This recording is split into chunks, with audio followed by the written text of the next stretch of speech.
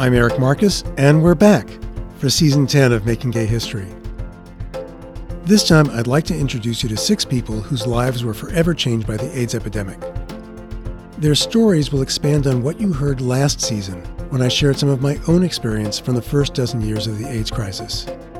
And I hope they'll give you a deeper understanding of what people lived through in the 1980s and beyond. Among those you'll hear from is novelist Randy Boyd. As a closeted black kid from Indiana, Randy quickly realized that he wouldn't fit in at the University of Southern California. Instead, he found community in LA's gay bathhouses. I mean, how could I not have been HIV positive? I turned 18 in 1980, a month after my 18th birthday. In February of 1980, I go to my first bathhouse, and I start going to these sexual venues as my only real way of defining myself as a gay man. So I went for social and sexual reasons. And by God, let's face it, we all need sex. And when you're young, you really need it bad. There's no way in the world I couldn't be HIV positive. Pioneering gay journalist Randy Shilts wrote And the Band Played On, the 1987 bestseller about the history of the AIDS crisis. His early reporting on San Francisco's exploding epidemic made him a pariah in that city's tight-knit gay community.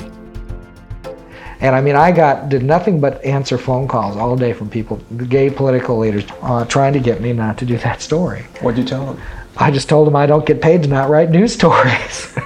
To me it was just so obviously the news value was there.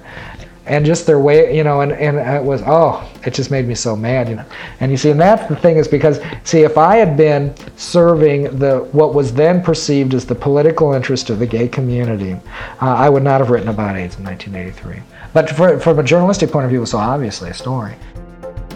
And you'll also meet veteran journalist Ann Northrup, who left a high-profile network TV career in 1987 and went on to become an AIDS educator and activist. She then said to me, we have a contract from the City Department of Health to do advocacy of AIDS education, to go around and talk to community groups, parents groups, Board of Ed, whatever, to advocate for AIDS education. Would you be interested in that? And I said, you want to pay me cash money to do public speaking? Me, the big ham? And she said, yes. And I said, where do I sign up?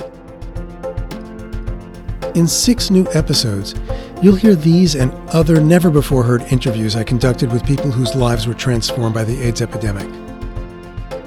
The first episode drops February 24th. Listen to Season 10 and our more than 100 previous episodes at makinggayhistory.com or wherever you get your podcasts.